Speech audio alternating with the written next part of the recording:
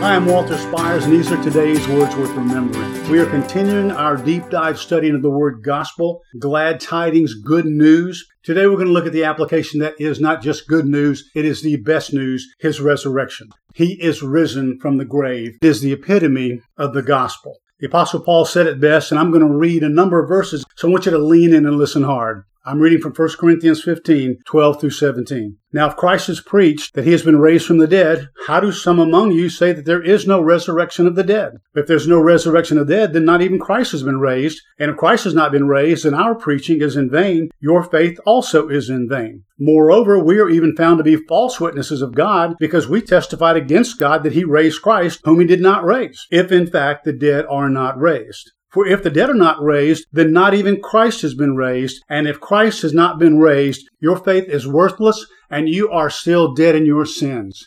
The fact that we are not is great news. Those are words worth remembering for Christ's sake. Amen. To learn more about how you can become a Christian or grow in your walk with the Lord and receive freely of all the biblically based content we have created, or donate to help keep this ministry going strong, go to onlyjesus.life. That's onlyjesus.life.